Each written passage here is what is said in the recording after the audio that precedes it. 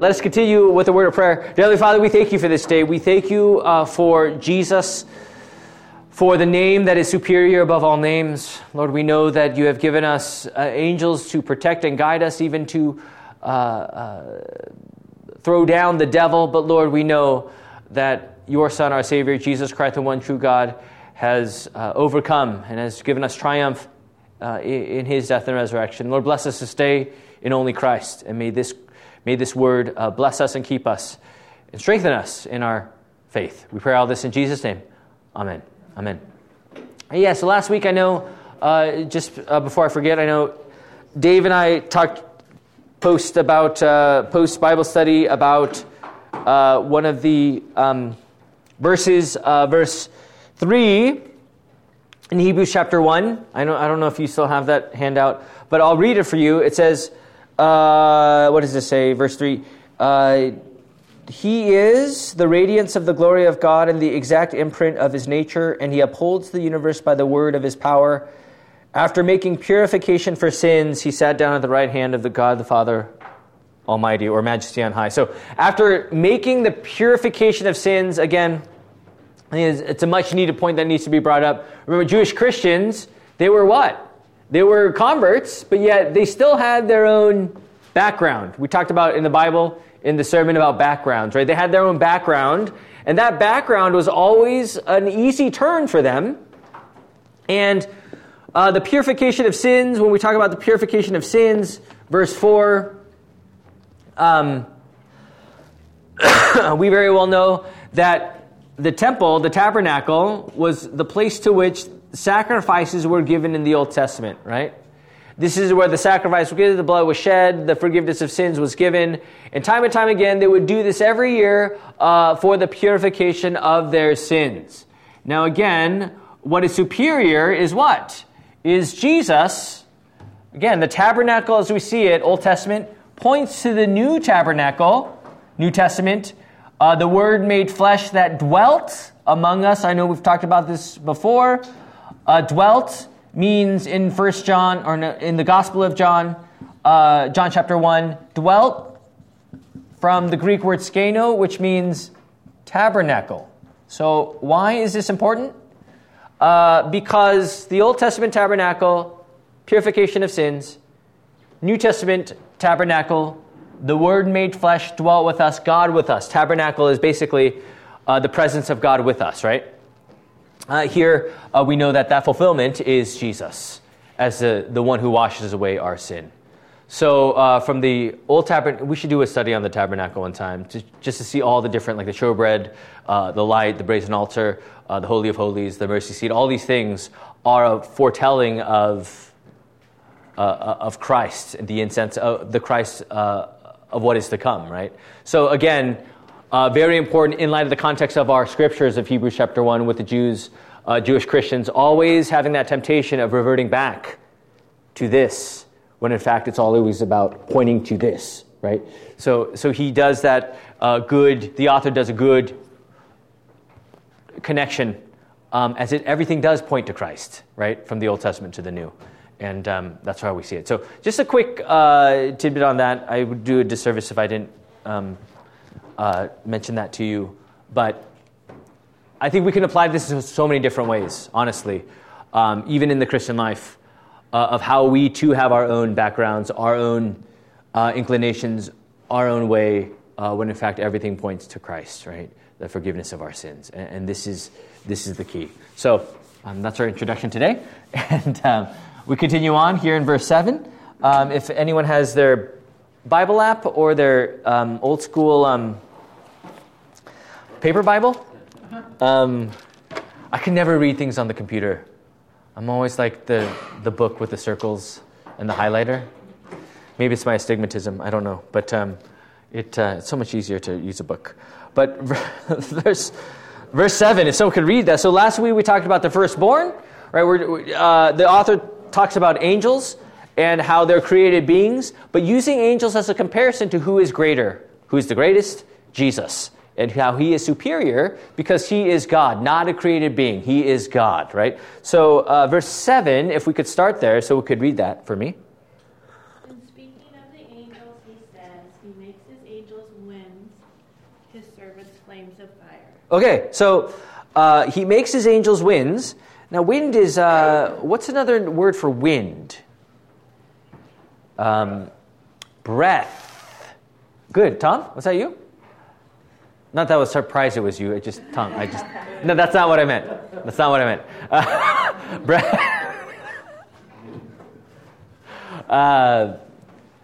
Breath, air, like pneumatic. Only if Sheldon was here. Actually, engineers know too. Sorry. Right? Engineers know. Anyways, but also spirit, right? So there we know that the angels do many good things.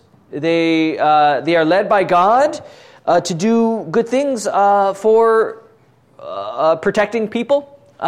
We know in our notes the obvious ones are the angel Gabriel, right? You will name him Jesus, talking to Mary. He will save people from their sins, Matthew 1. This is the angel, the messenger, giving the good news, right? We see when Jesus was born, Herod hated Jesus, right? Because he thought Jesus was going to dethrone his throne. Dethrone his throne, yes. Take his throne from him. Dethrone him. I always tell my kids when I correct their papers, too redundant. I wonder where they get that from. Anyway. Consider it sufficiently redundant. Now they're taking Spanish now, so it's so awesome. Like, oh, I get to correct their Spanish homework, which is great because I get to. Anyways, to a point, and then it gets too hard with the imperfects and everything, the declensions. I'm like, okay, now I have to review. Anyways, accents, everything. Anyways, but the point is, what is the point? The point is that the angel, the messengers help. They wanted to remember the slaughter of the babes, right, of Bethlehem. And that was all in light of what? The holy innocents, the slaughter of the holy innocents, as we call it, to eradicate Jesus. Herod tried. And this was, by the angel said, you got to go now, Joseph. You got to go now because Herod's coming to destroy. And then also, when it was time to come back, the angel would tell, time to come back from Egypt, time to come back. You are safe. So this is how angels help, but also how angels would bring down the destruction of many. We know in the book of Exodus 12, as we see on our handout, the story of the Passover, right? The angel of death, right? The destroyer would, if you weren't marked with the blood of the animal that they were instructed to do, your house would be the firstborn. There they would be destroyed, right? So again, angels also do that fire. We see Sennacherib, Assyrian, the king, who in the book of Kings, Hezekiah would pray that the Lord would protect them. And Sennacherib would say, no, I'm going to destroy you because we're Assyria and we can do that, right? But no, by the angel, 185,000 were destroyed in that Assyrian army that day, and they were defeated, right? So we see how the angels play a big role in winds and also fire. The picture of comfort, the picture of destruction or of vengeance, as the angels would do these very things ultimately to the devil himself. Striking down Archangel Michael in Revelations, striking down the dragon, and that is the devil himself. So there's much to be said about angels in the Bible, but even then, it shows us what? That even then, redundant, I said that twice, Jesus is superior, right? So think about all that the angels do as created beings, but even infinitely more does Jesus do for us as our Savior. Right? So again, this is that comparison is very important because when we dwell upon the name of Christ, that should open up the floodgates of everything that we are according to what he has done. I mean, angels do many things, right? But not compared to Christ and what he brings to the table. So when you say I believe in Jesus, it's not just like, okay, that's great, I believe in Jesus. No, this is what's the word? This is everything. I mean, this is the most life-reversing promise name that we hear and receive, knowing that we are saved from our sin. And knowing that he is superior, that our consciences can be clear, because what he says, he gets done, right? And if angels could do it, infinitely more, of course. When Jesus says it is finished, it indeed is finished.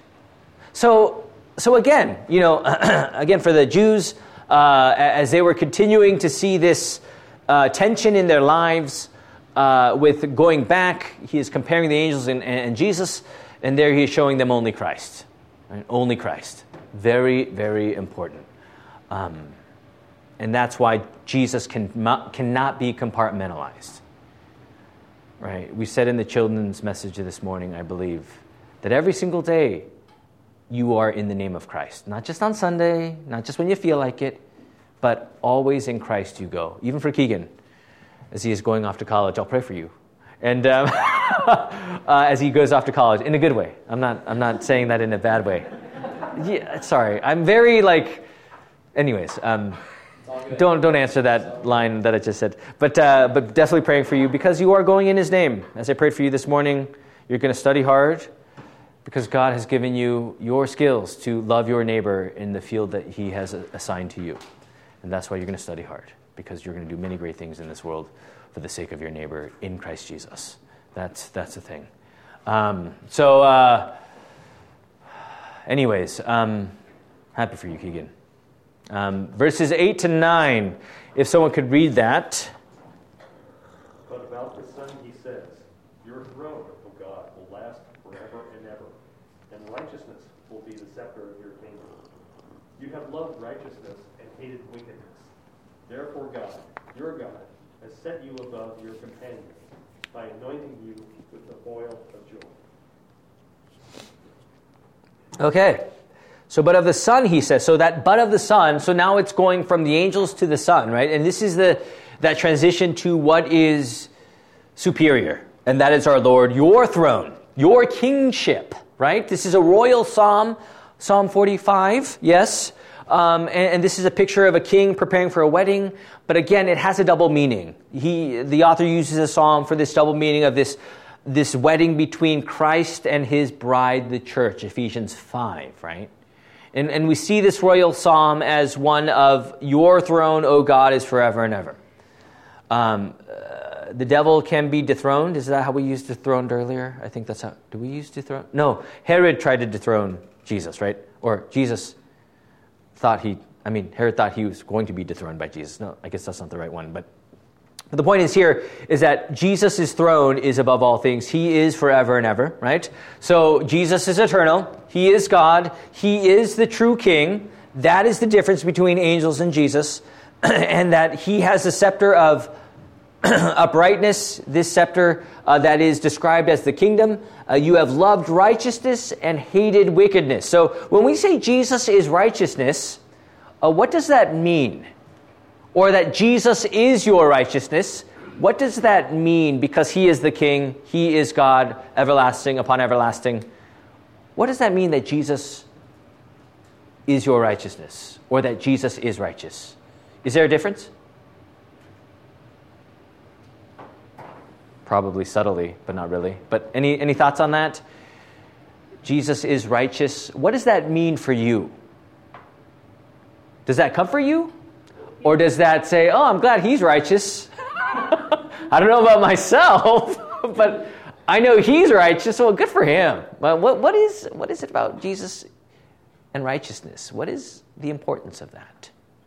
I think repeatedly within Scripture we see the picture of when God looks at us, he sees Christ. So it's the righteousness of Christ which, I don't know whether protect is the right word or the right choice of words, But that's what God is seeing. He's not seeing me as the sinful being that I am, but he's seeing me as covered by the righteousness of Christ. Yes. Marjorie. I was going to say, kind of adding on to what Dave was saying, I think they call it the halo effect, where because of somebody else, you are perceived or seen a certain way. So it's kind of because of Christ that it's not that we're perfect, it's that because of Christ, God sees us through those eyes. Yeah, so everything, as Dave and Marjorie said, everything is contingent upon his righteousness. Everyone has a view of righteousness, don't they? Like Carrie is righteous, and everyone would ask, why? Why is she righteous? Oh, because she does this and this and this and this, and she's a good person. She has positive thoughts. She's always picking up she's always trying to pick up everyone and trying to make them feel better and all these things. But that's not necessarily what righteousness means, right? She is righteous, and Tina, of all people, as a teacher, and that sounded, sorry, my words today are not coming out the way I want. But Tina, of all people, as a teacher, does so many great things as a teacher. I heard she has 23 little ones in class. I mean, that's righteousness in itself, that she does such great work, right? Because I know she does great work, or so I've heard, and I know that she does great things, but that doesn't even make her righteous, right? Does that make sense? That this righteousness is from above, and that righteousness is Nicodemus, of course, as we see Nicodemus John chapter 3, not Nicodemus chapter 3, but John chapter 3 from above. And we know that when we talk about righteousness, Jesus' righteousness is his, is his own faithfulness, that is his perfect life, his perfect death, and his perfect resurrection. That in his righteousness you are made right. But Pastor, Jesus is righteous, but I'm unrighteous. I'm like, yeah, but as we said earlier, as the blood of Christ covers you, there you are declared righteous and justified in front of God. His righteousness is your faith, because his righteousness is the work of the gospel. No one but only Christ, the superior one, can actually do such things in a way to which is the most lowly way that we ever know. That is to be crucified upon the cross. And that is your righteousness. Remember that. Because when it's only Christ, and we see our suffering and sin for what it is, it ought to be only Christ. It cannot be anyone else. I mean, Carrie, yeah, she's righteous. But it's by the blood of Christ she's righteous. By the gift of her baptism she is righteous. But the supper, she is righteous. What are all these things? What's the common thread? Given to her. Grace. Delivered. Not anything she's done by her human will or strength, but outpoured to her by the bountiful gifts of our Lord. This is, because of his identity, this is why we see what righteousness is all about, right? And that's where, as Christians, we need to know that. Because we know how easy it is to go down that wrong way of righteousness. All of us do. Because we all want to play a part. We all want to say, look, God, I'm a good person. Look at my name. I've done a lot in my life. I must be your child, right? And at the end of the day, it's Jesus. And for the Jews as well. I think when it comes to their righteousness, totally different picture, right? Without Christ, what is that picture of righteousness? It's a totally, in any world religion, right? Without Christ, righteousness is about who? It's about me. Not me. I mean me, but you as well. I'd be having a cult if it was about me, right? I'd be leading a cult if it was about me. Anyways, which I don't, so we won't go there. We won't talk about that more. Anyways, but throne, forever and ever, righteousness. And therefore, in his righteousness, you have peace. Even when things are falling apart, you have peace. Even when you are riddled with guilt, you have peace because you are forgiven and that God is with you. See, that's the thing. And this is what Jesus brings to the table. Angels do many things, but yet Jesus brings far greater, and that is your eternal life. Remember that this day. I think very important when we talk about Jesus, context of the Jewish Christians, really kind of swaying back and forth like a pendulum to their old way, and how Jesus really is unique in a sense of the only one who gives us the certainty that you are children of God. That's why you need to hear it. I mean, Nancy said it last week, I think. When we go out of this door and we go into the world, how easy it is to just kind of, that struggle is real. I mean, I think in every one of us. And we need to hear these words. Not a day goes on that we don't need to hear the righteousness of Christ, right? We always need to hear it. And this is where we see his identity being really portrayed to us as he is the anointed one, we see in verse 9, set apart to do the very will of God as a true high priest, and that is to die and cleanse you from all of your sins. Right? The true high priest, tabernacle earlier, right? Purification of sins, the high priest, true high priest, prophet, priest, and king, right? Prophets of the Old Testament all pointed to what? The true prophet, right? The true king, kingdom right here. We see it. Now, if he's your king, let thy kingdom come, thy will be done. You very well know that you are under his lordship, which is, again, his death and resurrection, which has conquered and given you triumphant victory over sin and death. That is not what anything else can give you, but only Christ. Not even the angels, not even any other world religion, not even Judaism, but only Christ, right? So that's the distinction.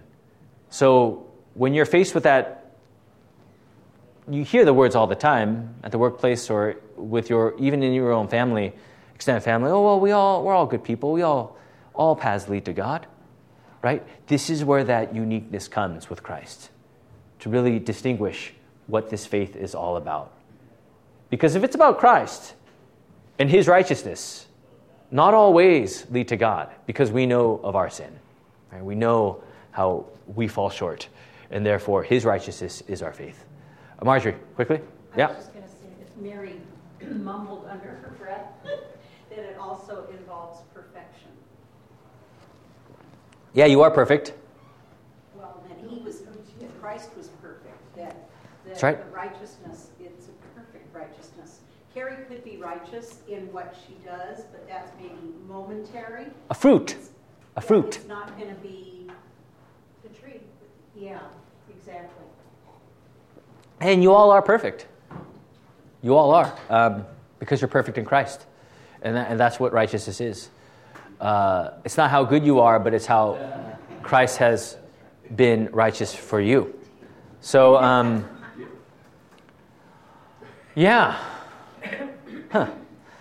Good stuff. All right. Continuing on. Oh, more about Jesus. Oh, boy. Very good. What a surprise. Verse 10 to 12. So can you read that for me? He also says, in the beginning, O Lord, you laid the foundations of the earth, and the heavens are the work of your hands. They will perish, but you will remain. They will wear out like a garment. You will roll them up like a robe. Like a garment they will be changed, but you remain the same, and your years will never end. You know, what is not created is what stays the same forever, and that is God, right? He is immutable, he's unchangeable, he does what he does, and he follows through, right? We see right here, the Lord of creation. We see it in the Bible, right? Genesis, good segue. We're starting that on Wednesday. We started that on Wednesday, and we talked about the Holy Trinity in the creation. Remember? Genesis 1. We see the Father, we see the Holy Spirit hovering over the waters of the deep, and we see John 1 and 3. We see the Word made flesh, Jesus, that nothing was created without him, but through him, John chapter 1. So Father, Son, Holy Spirit, one true God, three persons, they're in the act of creation. So there, what does it show? His creative power and almightiness. That's not a word. Almighty, or his might, right? This is our Lord. But also that picture of restoration, right? That is through his redemption. They will perish, and this is in your notes. I love those dot things. You like those dot things? Yeah. No? All right. Sorry. Those are so cool. I like doing those dots.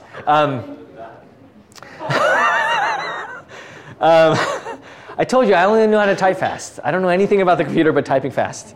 At least 80 words a minute. Anyways, I need that because my mind goes so fast when I do my sermons.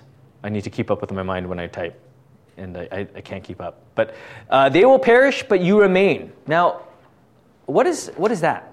What verse comes up? I put Isaiah 40 verse 8. What is that? Does anyone know that verse? Like it's about flowers, the grass, but something endures forever.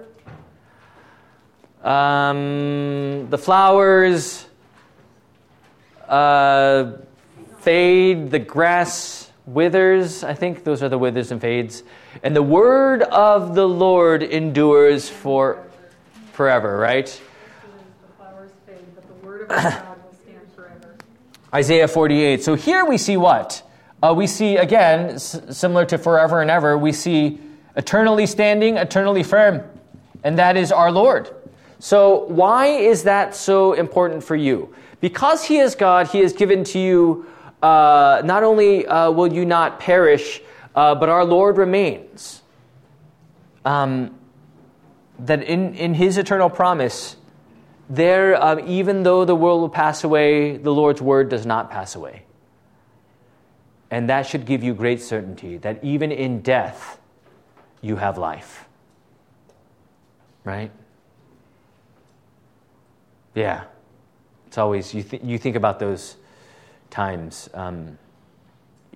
times of death. You see it so, as a pastor, you see it a lot, but you just very well know that death has lost its sting. And because his word does not, it never falls. It remains forever. And that is always our peace in the midst of all that we face.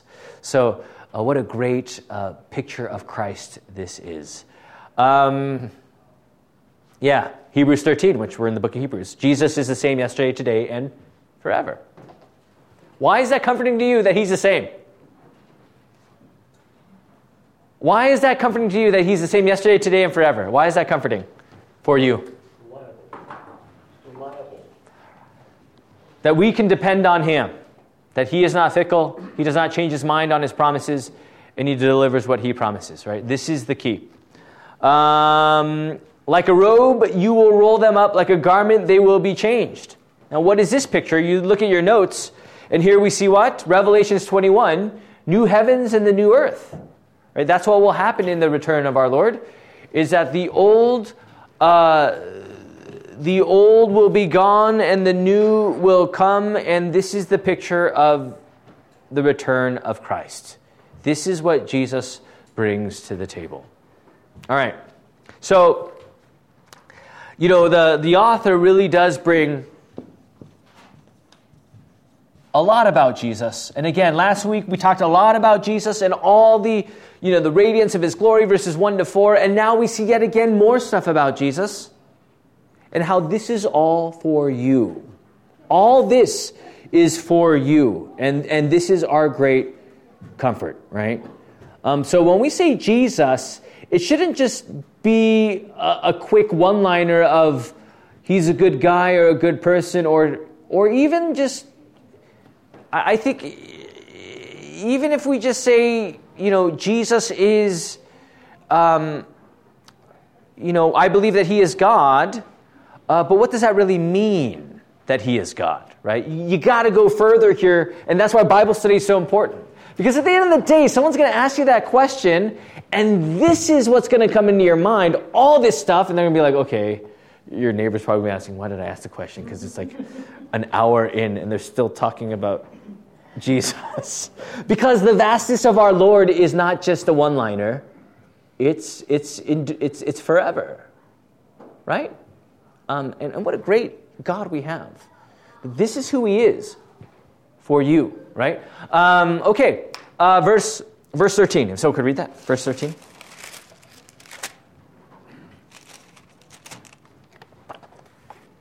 Well, don't tell the Catholics, but Peter got it right when Christ says, who do you say that I am? Christ says, Peter says, you are the Christ, the Son of the living God. And then the next sentence he says, something wrong. Christ says, "Get thee behind me, Satan," i.e. Peter, the first pope. Christ is calling Satan. Yeah, I know. Always an interesting discussion. But yes. Verse 13, if you can read that. To which of the angels did God ever say, "Sit at my right hand until I make your enemies a footstool for your feet"? All right, so this is a reference to Psalm 110, Matthew 22, Mark 12, Luke 20. So they're all there in the Gospels there.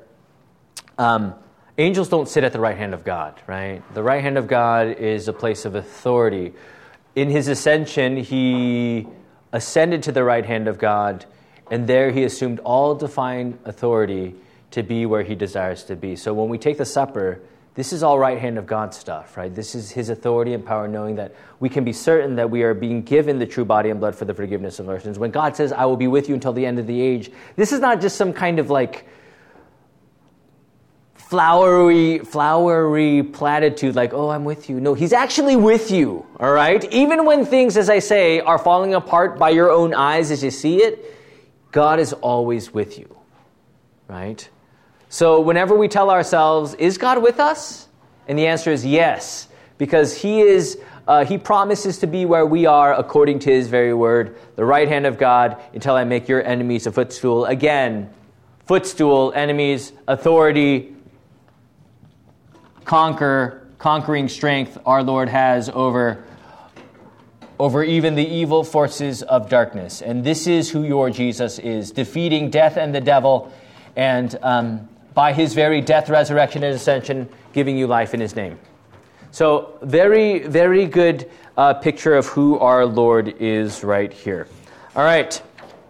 2 more verses. We have 6 minutes. We can do this. Verse 14, if so, we could read that. Yes, sure. Are they not all ministering spirits sent out to serve for the sake of those who are to inherit salvation? All right. So yes, so we don't downplay the angels' role, right? They all have roles, and they do their job. They do their work. But again, this is all under the reign of the true King, Jesus Christ. Not separate, not on their own. They're not going rogue. They're always under the royal king, and that is Jesus. So under.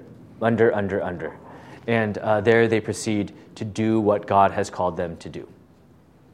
Again, position, place, authority, Jesus. And that should bring you great comfort because, wow, your sins are forgiven, right? You have life in his name. Not even death can take that from you. No way. Never. Okay. Chapter 2, verse 1. So we could read that. We must pay more careful attention, therefore, to what we have heard, so that we do not drift away. All right, this reminds me of what Nancy said last week. Therefore, right? I know these words are kind of, you probably gloss over them like they're no big deal, right? Therefore, what does this therefore mean in this context? Like when you use therefore, when do you use there? Who's a good grammar person here? Grammar person? That means in light of what you I'm more of like, does it look right? What I just said. Good. In light of what I just said. Very good. That's a perfect way to describe it. So in light of what I just said, so what was just said? It was Jesus as the true king. All this. I don't want to review this again because that'll take me forever, literally. But in light of this, because of Christ, only Christ, therefore we must pay much closer attention to what we have heard. Now,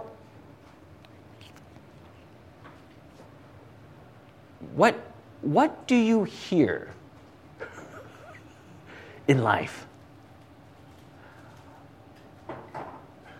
That could be a forever discussion too. We can hear truth, we can hear untruth. We hear a lot of things, whether good or bad, sinful or of what is of God's word, right?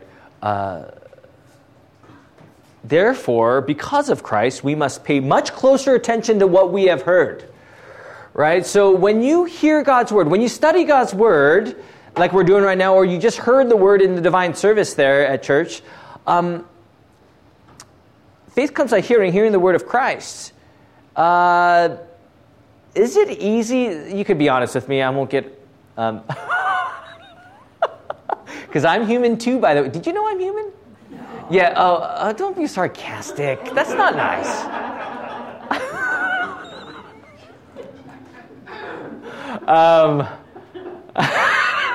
But as a human, you very well know that it's been a long week.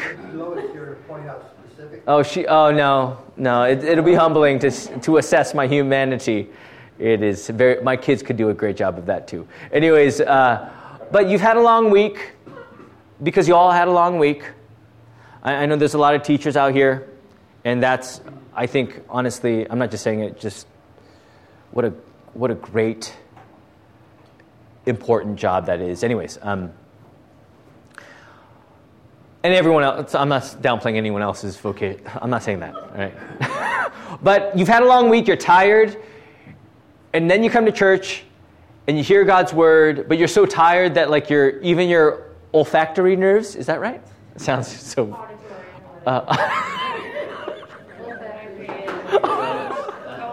Oh, your smell. Yeah, your smell goes away, right? I mean, That's right.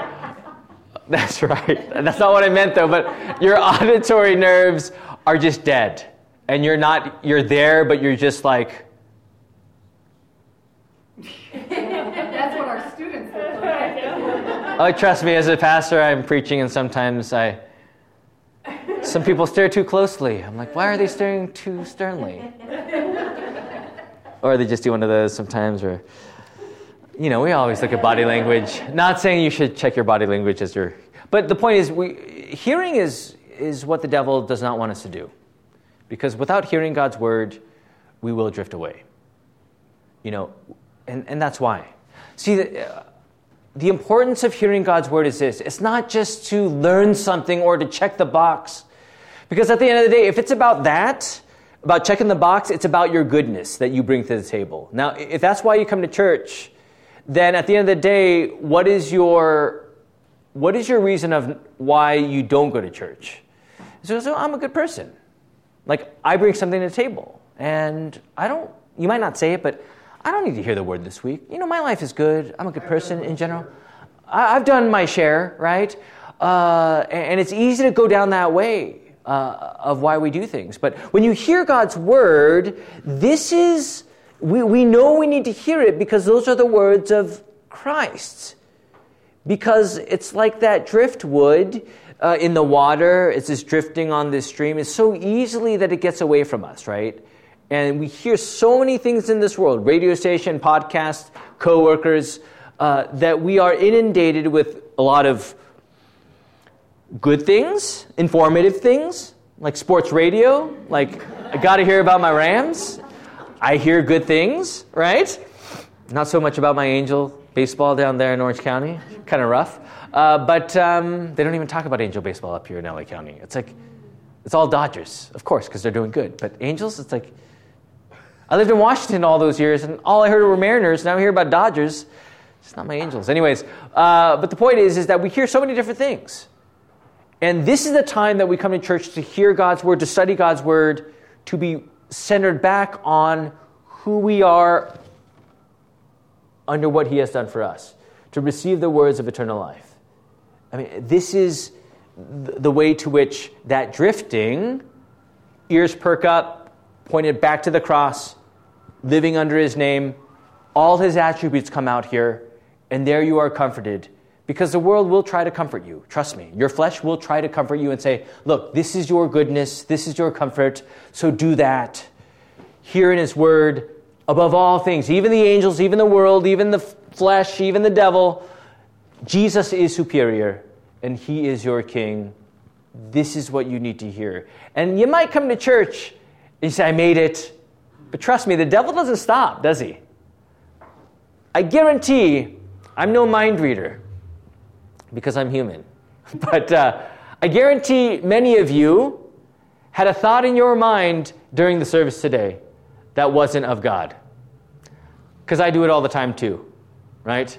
Even when I'm leading service. Honestly, I shouldn't talk about this, but you have other thoughts.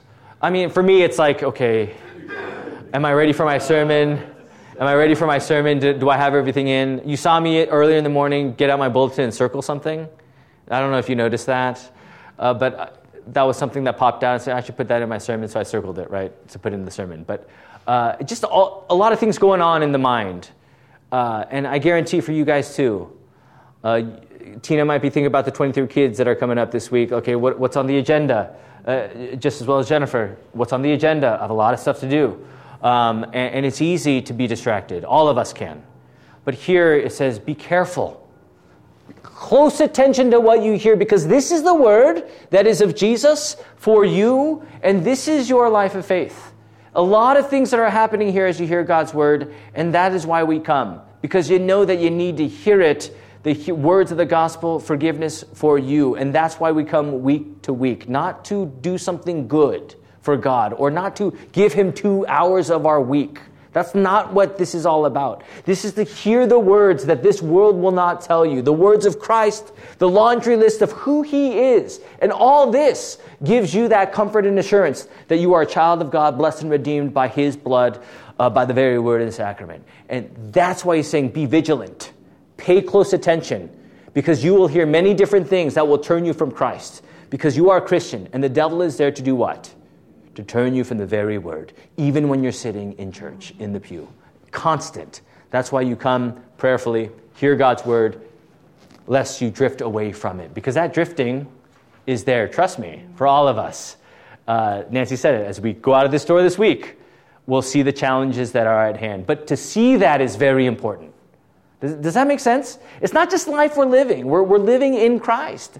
Take up the cross and follow him. I know I'm belaboring this point and I'm just talking, but it's very important to see that drift reality, that tension, law, gospel, and to proceed in the word, pointing back to Christ. This is why we hear what we hear, time and time again.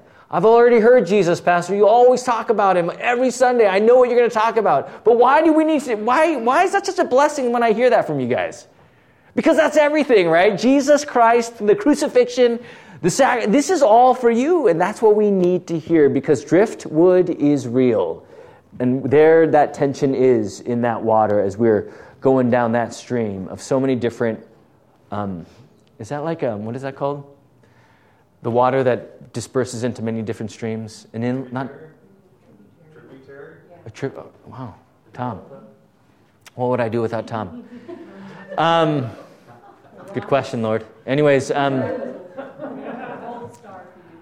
but before we close, Carrie, do you have a comment here? Well, I was just going to say about paying close attention and during our day and walking out the door.